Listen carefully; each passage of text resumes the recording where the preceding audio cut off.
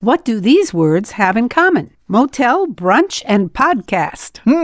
And why may the fountain of youth be in your next energy drink?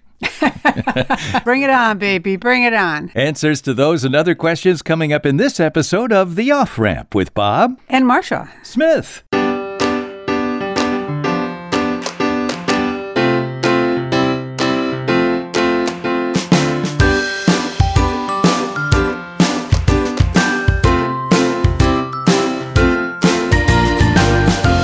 Welcome to The Off-Ramp, a chance to slow down, steer clear of crazy, and take a side road to sanity with fascinating facts and tantalizing trivia. Well, those are interesting words that put together don't seem to have anything in common. Isn't that the truth? What are they again, Marsh? Motel, brunch, and podcast. Motel, brunch, and podcast. Yep, they all fall into a category. A category of words? I'm not talking. Okay, motel, brunch, and podcast. Okay, so they are all combinations of words. Motel's like hotel, but with motion. Brunch is like breakfast and lunch. And podcast is a pod and a broadcast. What's a pod, Bob? Pod, I don't know. What's the pod? Think about it. Put a letter in front of it. Pod. Spod? Mod? Cod? Lod? Put a letter in front of it. Okay, tell me. iPod. It's a combination of iPod and that's broadcast. Right. That's where it came from, wasn't it? But you nailed it. It's a combination of two words, and there's a name for that word blending. It's called portmanteaus. Portmanteaus? Yeah. Sounds like something I would eat. It does, doesn't it? Portmanteau. Portmanteaus. Wow. And other words that fit into that category are things like chortle, for chuckle and snort, like our grandson. Smog, smoke and fog. Mockumentary, right? Spork, fork and spoon. Yes, I remember that. Moped. Motor, what was that? Pedal bike, that's right? Motor and pedal. There you go. And those are samples of portmanteaus. Portmanteaus. They're not something you put on top of something like that's cheese. Pimento. Pimento. Okay. Why may the fountain of youth be in your next energy drink? Let's see. My next energy drink, which... It has to do with an ingredient in those energy drinks. That is there now? That's there now. I don't know, Bob. The study has shown that taurine, that's Taurine, found in energy drinks and naturally in meats and seafood, could make you live longer. The researchers fed high concentrations of taurine to mice, monkeys, and worms, and they published the promising results in the journal Science recently, and all the groups receiving the extra taurine were healthier and lived longer. Mice, they lived about 10 to 12% longer than the control group, and they had more muscle endurance. All right. Well, who knew? And I don't like energy drinks. Well, this again is something that also occurs naturally in meats and seafood. It's an amino acid, taurine. They don't know yet whether humans will see similar results, but they think that supplementing with that amino acid might delay your health problems. Now, how much would you need to take? Here's the problem. The animals were given huge doses of taurine. Well, for a human to take the same level from the energy drinks, you'd have to drink 63 cans of Monster per day. I never even heard of that. That's a British thing? No, that's an energy drink out there. Is it in locally too? Oh, yeah. Okay. All right, Bob. Go to the stores, Marsh. Take a look at the shelves. You know, if you don't use it, you tend not to look at it. That's right. So, okay. All right, this will pique your curiosity. Around 1900, what pet sold for up to $5,000? A pet? In 1900? Household pet. And that's like $179,000 in today's bucks. Wow. What kind of pet would be worth that? Wow. Let's see. In 1900, is this a pet we have today? People have today? So, yes, some people have them. Is it still considered exotic? No. No. So it's considered normal, common. It's not a dog, obviously. It's not a cat. It's not a, well, what is it? A bunny. What? Yeah. Belgian bunnies, to be specific. Beatrice Potter, the Victorian-era author behind The Tale of Peter Rabbit and The Tale of Flopsy Bunnies, right, had a love for rabbits and hares. The Belgian hare, which Potter owned and based Peter Rabbit on, became so sought after, I assume because some of her books, that adopting one was an extravagant purchase. Between 1898 and 1901, thousands were imported to the U.S. for adoring buyers. Wow, and this is all due to Peter Rabbit books. They just caught on. and the Belgian hair boom emerged. And they sold for, like I said, $5,000. However, like all fads, the Belgian hair market burst when the breed fell out of favor around 1917. So it stopped hopping. It had a good hop. By the 1940s, they were scarcely seen in the U.S., and today, breeders have worked to keep Belgian hares from going extinct. Wow, so totally different now. Yeah. Jeez, Belgian hares. Never heard of that. Well, remember the Freunds had a bunny. Was that a Belgian hare? I don't know. That's a good question. Well, here's something that we see a lot of. I want you to name this plant. Okay. It's used as a food for silkworms. Its leaves can be eaten as a salad for people. Its roots used as a medicine. In at least one country, the plant is a commercial source of rubber. Now, we consider it a nuisance, almost worthless. What is it? You'll be seeing them popping up in your yard as the summer comes around. Well, it's a tree, right? No. Some kind of tree? No, it's some kind of plant? Yes. It's a pod? It's a plant. With pods? No, I didn't say pods. Okay, I'm saying pods. Where did you get that? I don't know. That's your first question. No. Okay, I don't know. What's the answer? It's the dandelion. Really? Yeah, it's used as a food for silkworms when mulberry leaves are in short supply. Its leaves can be used to make a salad, if necessary. The root is used as a medicine and can also be roasted as coffee, believe it or not. In Russia, the dandelion is a source of commercial rubber, and the dandelion's name comes from the French dent de lion, meaning the lion's tooth. Oh, say that again. Dent de lion. Oh, I like you talking French. The lion's tooth, because of the shape of the leaves, the dandelion. We consider it kind of worthless, cut it, and here they are popping up all over everything. Little kids love them, of course. They look beautiful, right? Yeah. That's probably the first flower most kids ever picked for their mommy was a dandelion. But it has a lot of different uses, more than I thought. I picked them for my mom. You? Yes, of course. Yeah, little bouquets, and they all acted thrilled to have them. That's right. And then threw them away. Well, mine put her in a little glass for a couple of days. Oh, sure, with water. Yeah. Speaking of bunnies. Okay. Rabbits' eyes have the ability to do what when they sleep? Rabbits' eyes have the ability to do something when they sleep? Correct. The rabbit's eyes stay open? They stay open. That's the answer. I don't know if they're seeing, but they stay open. Probably to keep them aware of predators and things like that. Despite being blind for their first weeks, rabbits develop an amazing range of vision. Once they can peek through their eyelids, bunnies have nearly 360-degree view. Did you know that? No, I didn't know that. Which helps them spot predators. They also have the ability to sleep with their eyes open because they have a translucent third eyelid, which keeps the eye moist. Wow. While they're sleeping. And beyond their eyes, bunnies rely on two other noteworthy senses, their sound and smell. They breathe only through their nose, which allows them to smell the world around them, even while eating to detect danger. And their ears, which we love little bunny ears, are incredibly sensitive, and they can rotate each ear 180 degrees. Oh, no kidding. Picking up sounds and potential threats up to 2 miles away. We always think of owls being able to rotate that way with their necks, but a bunny can actually twirl its ears. And they can hear 2 miles away. Holy cow. So you know how when we go in the yard sometime and you see a bunny way across the yard looking all of a sudden at you, that they pick that up immediately. Well, I know that we are blessed with wildlife in our backyard, and I've seen both bunnies and deer pick up their ears when I do something in the kitchen between 2 or 3 panes of glass. It's amazing. While they're eating all my plants. That's right. What they're doing out there. Yeah. Oh, there's her husband. Now we're in trouble. All right. Going along with nature, there are no hummingbirds in the state of Hawaii. Did you know that? No, I didn't. No native hummingbirds. In fact, hummingbirds are banned in the state of Hawaii. And really? Why is that? Well, that's what I was just going to ask you. Okay, that's the question. Because they take the nectar away from those flowers, and so they don't reproduce. No, the reason is they don't want them there because they will pollinate something. Oh, they will pollinate. Yes, and that will change the nature of that food. What is it? Why are there no hummingbirds in the state of Hawaii? Pineapples, yes. Pineapples originated in Brazil, and they're full of seeds when they're shipped from Brazil. The problem was the pineapples had been pollinated by hummingbirds, which are native to the region. And once they're pollinated, the pineapple becomes inedible. Well, really? Yeah. So, in 1899, when James Dole graduated from Harvard with a degree in agriculture, he went to Hawaii, where his uncle was the governor. and he decided he would import pineapple plants and grow pineapples in Hawaii because there were no hummingbirds there.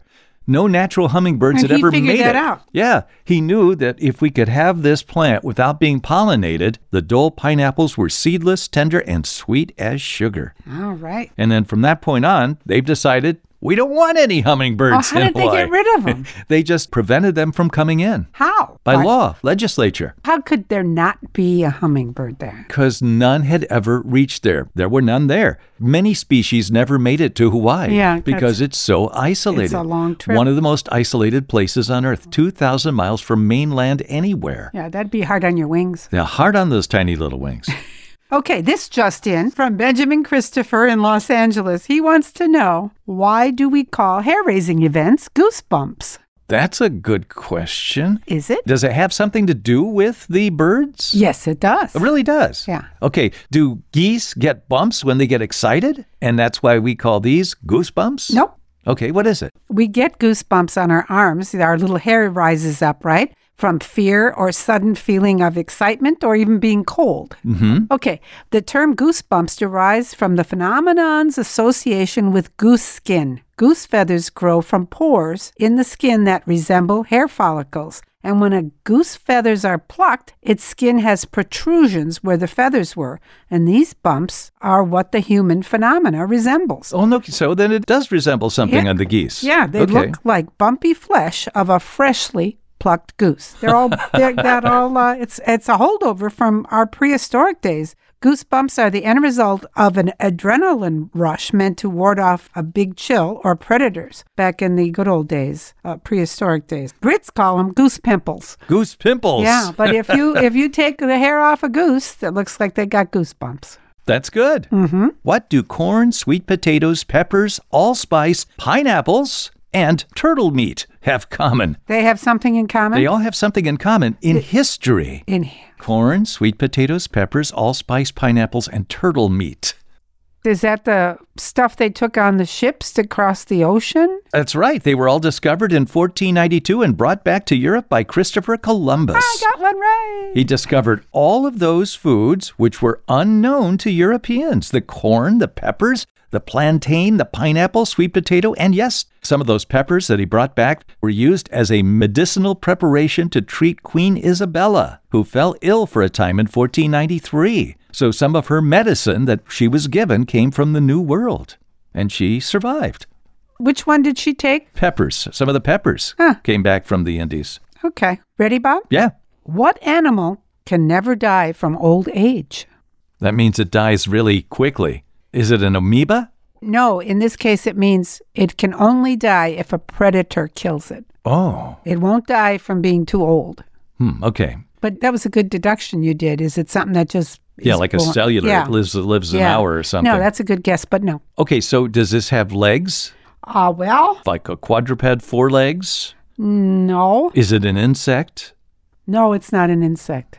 Does it live in water? Yes, it lives in water. Okay. Would this be some kind of, We've talked about this animal before. Not a minnow. No, and it has many weird properties. Octopus. No. Dolphin. No. The immortal jellyfish. Oh, no kidding. Yep. Known scientifically as the Pteropus dorini. Well, I've talked about that many times in my life. This morning over cornflakes. The Pteropus dorini. Yeah, I thought it erupted. I thought that was one of those volcanoes. Right. Well, it's a particular kind of jellyfish that has the ability to essentially regenerate to its previous life stage. When this species becomes damaged for whatever reason, it can revert back into a polyp and repeat its developmental process. Wow. So it never dies, unless, of course, it's eaten or taken out. But this amazing regenerative ability means they will never die from old age. Interesting. Isn't it, though? Okay, I've got a couple of historic questions. Okay. What U.S. president was also a hangman? He was actually an executioner at one point in his life. He was an executioner? Yeah. Former president? Yeah. Well, no, he was a future president. He was an executioner at one point. The only U.S. president to serve 2 non-consecutive terms. That should get it right there. Yeah, it should. That would be that would be terms. yes. What's his name? What's his name? Everybody knows it. Everybody knows. Everybody does. And his name is? You tell me. On Sesame Street, there was a character with his first name, Grover Cleveland. Yes, there we go. I had to go to puppets to get the answer. We'll get there one way or the other. Thank you. Yes, Grover Cleveland, the only U.S. president who served 2 non-consecutive terms. So he went away and came back and was president again. He also held another record. He was the only president who had served at one point in his life as a hangman. Jeez. That's when he was the sheriff of Buffalo, New York. He personally operated the lever of the gallows for 2 men's executions. Boy, imagine the commercials against that guy. No kidding. He's a killer. Just showing him, chopping somebody's head off. And then I've got another question here for you, okay? Okay. What famous discovery was made during a top-secret Cold War project? And we'll answer that when we return with more of the Off-Ramp. While I Google the answer. No. Okay. I'm Bob Smith. Marcia Smith. We'll be right back in just a moment. That's good. You're listening to The Off-Ramp with Bob and Marcia Smith. We do this every week for the Cedarburg Public Library, Cedarburg, Wisconsin, and its internet radio station, CPL Radio. Once that show's done on Monday nights, we go out over all the podcast platforms all over the world. And here we are in your ear. All right, Marcia, what famous discovery was made during a top-secret Cold War project for the U.S. government? I don't know. This is a major discovery. Okay. We were all fascinated by it when it happened. Uh-huh. We saw the first pictures of it in about 80 years. Oh, yeah? Hello? What is it? Everybody knows, Marsh. Everybody knows it. It's under the ocean. It's, the Titanic? The Titanic, yes. Robert Ballard went to the U.S. Navy in 1982. He was requesting funding to develop these robotic submersible technologies to find the Titanic. Well, the Navy was interested in the technology, but not for the Titanic. They wanted to put it to use to find out what went wrong with 2 nuclear submarines that sank. Oh, good. So he was funded to find those. Once he found them, if he had time left, he could do whatever he wanted to do. So he and his team went to work. They discovered the wreckage of the U.S. Navy's Thresher and the USS Scorpion.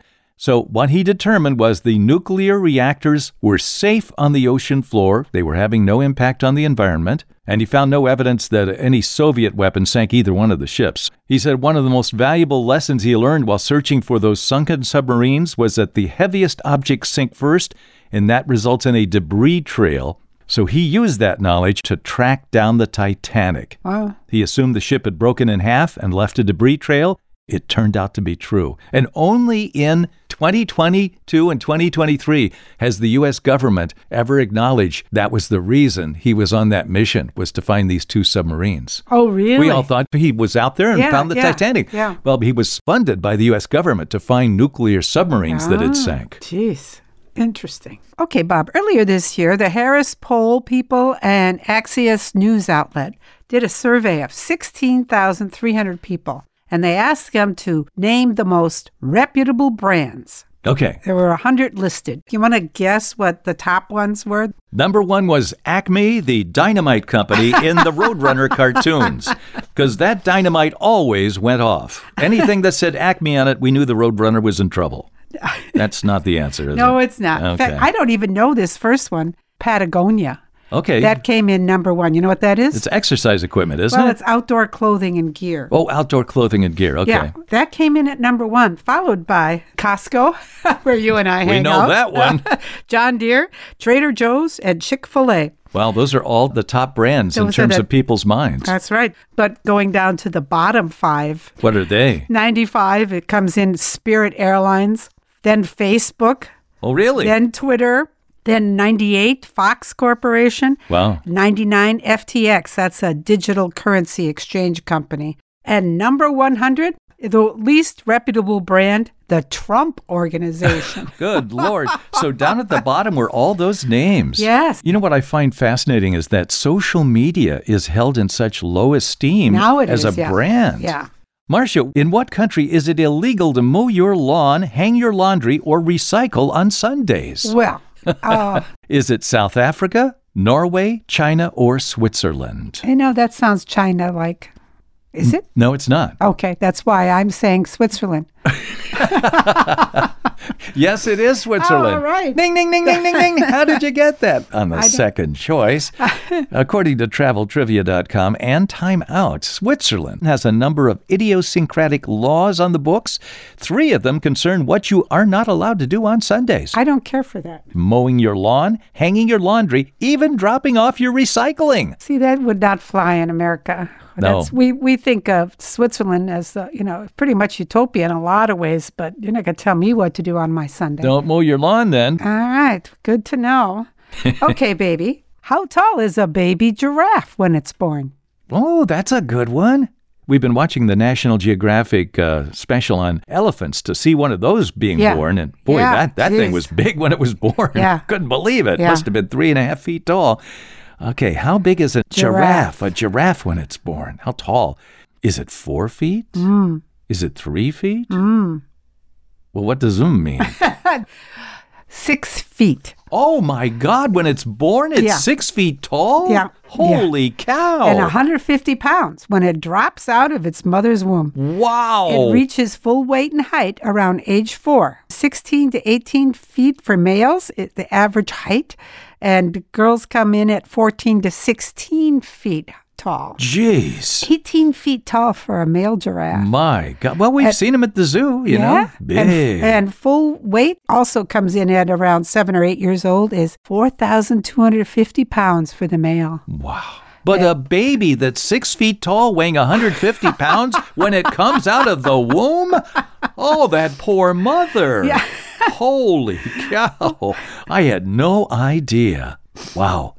All right. That sounds unrealistic. Yeah. Why is this unrealistic, Marcia? You've seen those old war movies where a guy will pull a grenade pin out with his teeth before he throws it. Why is that unrealistic?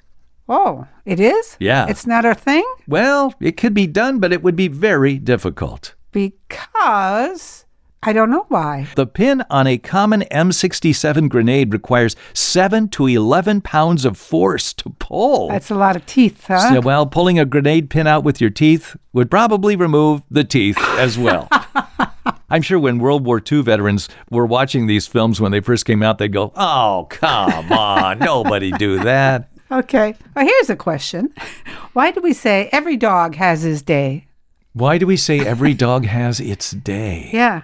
You know what that means? Yeah, it's kind of like no matter who it is, you know. You get your moment in the sun. The moment in the sun. Yeah. Yeah. Why does every dog have its moment in the sun? Why is that? I don't know. Why is that an expression? Well, good old ancient times again. And today in some third world countries, dogs lead miserable lives, which has led to hard time expressions like sick as a dog tired, and it's a dog's life. That's true. As for the proverb, every dog has his day, it was first recorded as an epilogue in 405 BC. Holy cow. For Greek playwright Euripides, who was killed by a pack of dogs. And that was in his epilogue. So every dog has his day? That had something to do with him? Well, yeah, his death? He was killed by a pack of dogs. So every dog has its day, meaning they get a chance to do something they want to do? Well, that's his day to shine. They killed the famous playwright. Okay. Euripides. Well, I didn't know that's how he died. That must have been unpleasant. Yes, it's not something I knew either, Bob. Speaking about unpleasant, Marcia, if they are bathed, what causes that unpleasant wet dog smell? Oh, it is. It is stinky, isn't it? It is, isn't it? And here's the answer from the American Kennel Club. Is it some oil in their skin that's when wet permeates your nostrils? You've got the right idea. It's not due to the dog itself, but to the yeast and bacteria that live in dog fur. Ah, good times. Those microorganisms release volatile compounds as they live out their lives on our dogs. We don't usually smell those, but when you mix with water, some of those chemicals become pungent, and the combination becomes pretty stinky. And the water evaporates from the fur, the compounds become airborne, and a wet dog basically makes a little stink cloud wherever it goes. So they say that drying your dog quickly with a towel can lessen the way that smell is. Oh, no kidding. Yeah, so you might go, oh, God, I don't want to put this on my towel. Well, that's the way to get rid of that smell from the dog. It'll keep those microorganisms from doing that quick population explosion that a damp environment gives them. I have 2 quick expressions. See if you know where they came from. Close but no cigar. Close, but no cigar. I always thought that had to do with you're winning something at a carnival. And it does. The carnival would be the prize. You'd get a cigar. That's exactly right. Okay. It was a prize handed out for carnival games in the old days. I didn't know that. Close, but no cigar. Yeah, and here's one that I really like. Put a sock in it. It meaning to keep quiet, right? Is that a carnival expression too? No. Okay. This is a different... Put a sock in it. Yeah, I've heard of that. I've said it to you, I believe. Many times you've said put a sock in it, yes. Yes. And close your pie hole, as I recall, was another one I've heard recently. Oh, dear. Gee, I don't know. Put a sock in it. Where does that come from? Well, you'll like this. It comes from the earliest Edison phonographs, which had those big horns, to bring out the sound. Yeah. There was no volume control in those days, so to mute the sound, you could stuff a sock into the horn. Is that where it comes from? Yeah, it was the perfect size, and it didn't hurt the paint. Put a sock in it. Yeah. I'll be darned. Isn't that funny? That's good. Yeah. I've got an entertainment question. Okay. The term movies, that originally did not apply to the films. What did movies originally apply to? Moving boxes or something? No. Something on wheels? No. What? The people working in a movie. Oh, the movie, really? And in the little but affluent town of Hollywood, people who worked in films were often called movies, and the movies were looked down upon. They were barred from the best clubs. Don't want any movies in here. They didn't want movies, Jews, or Negroes. That was the thing. That was according to Hollywood land and legend. Didn't the Jews kind of start Hollywood too? Yes, it's hard to believe. Yeah. Why would they not be? I do have interesting. The background of those guys is fascinating. We'll have that on a future show. I'll get to my quotes then. All right. Are you done? Yes. Okay. Helen Keller. Keep your face to the sunshine and you will never see the shadows. I like that one. Wow. That's interesting that a person who was blind could talk about sight she could like feel that. it. She could sense it on her face. Yeah, right. She always fascinated me. Yeah. And here's one from Jane's Dent. A perfect summer day is when the sun is shining, the breeze is blowing, the birds are singing, and the lawnmower is broken. I think that's how we finished last summer, right? Yes, it was. The lawnmower did get broken. Uh-huh. All right. Well, that's it for today. We want to thank Benjamin Christopher of Los Angeles for submitting his question to us. That's good. And we invite you to submit anything you'd like to by going to our website, theofframp.show, and scrolling all the way down to contact us. I'm Bob Smith. I'm Marcia Smith. Join us again next time when we return with more fascinating facts and tantalizing trivia here on The Off-Ramp.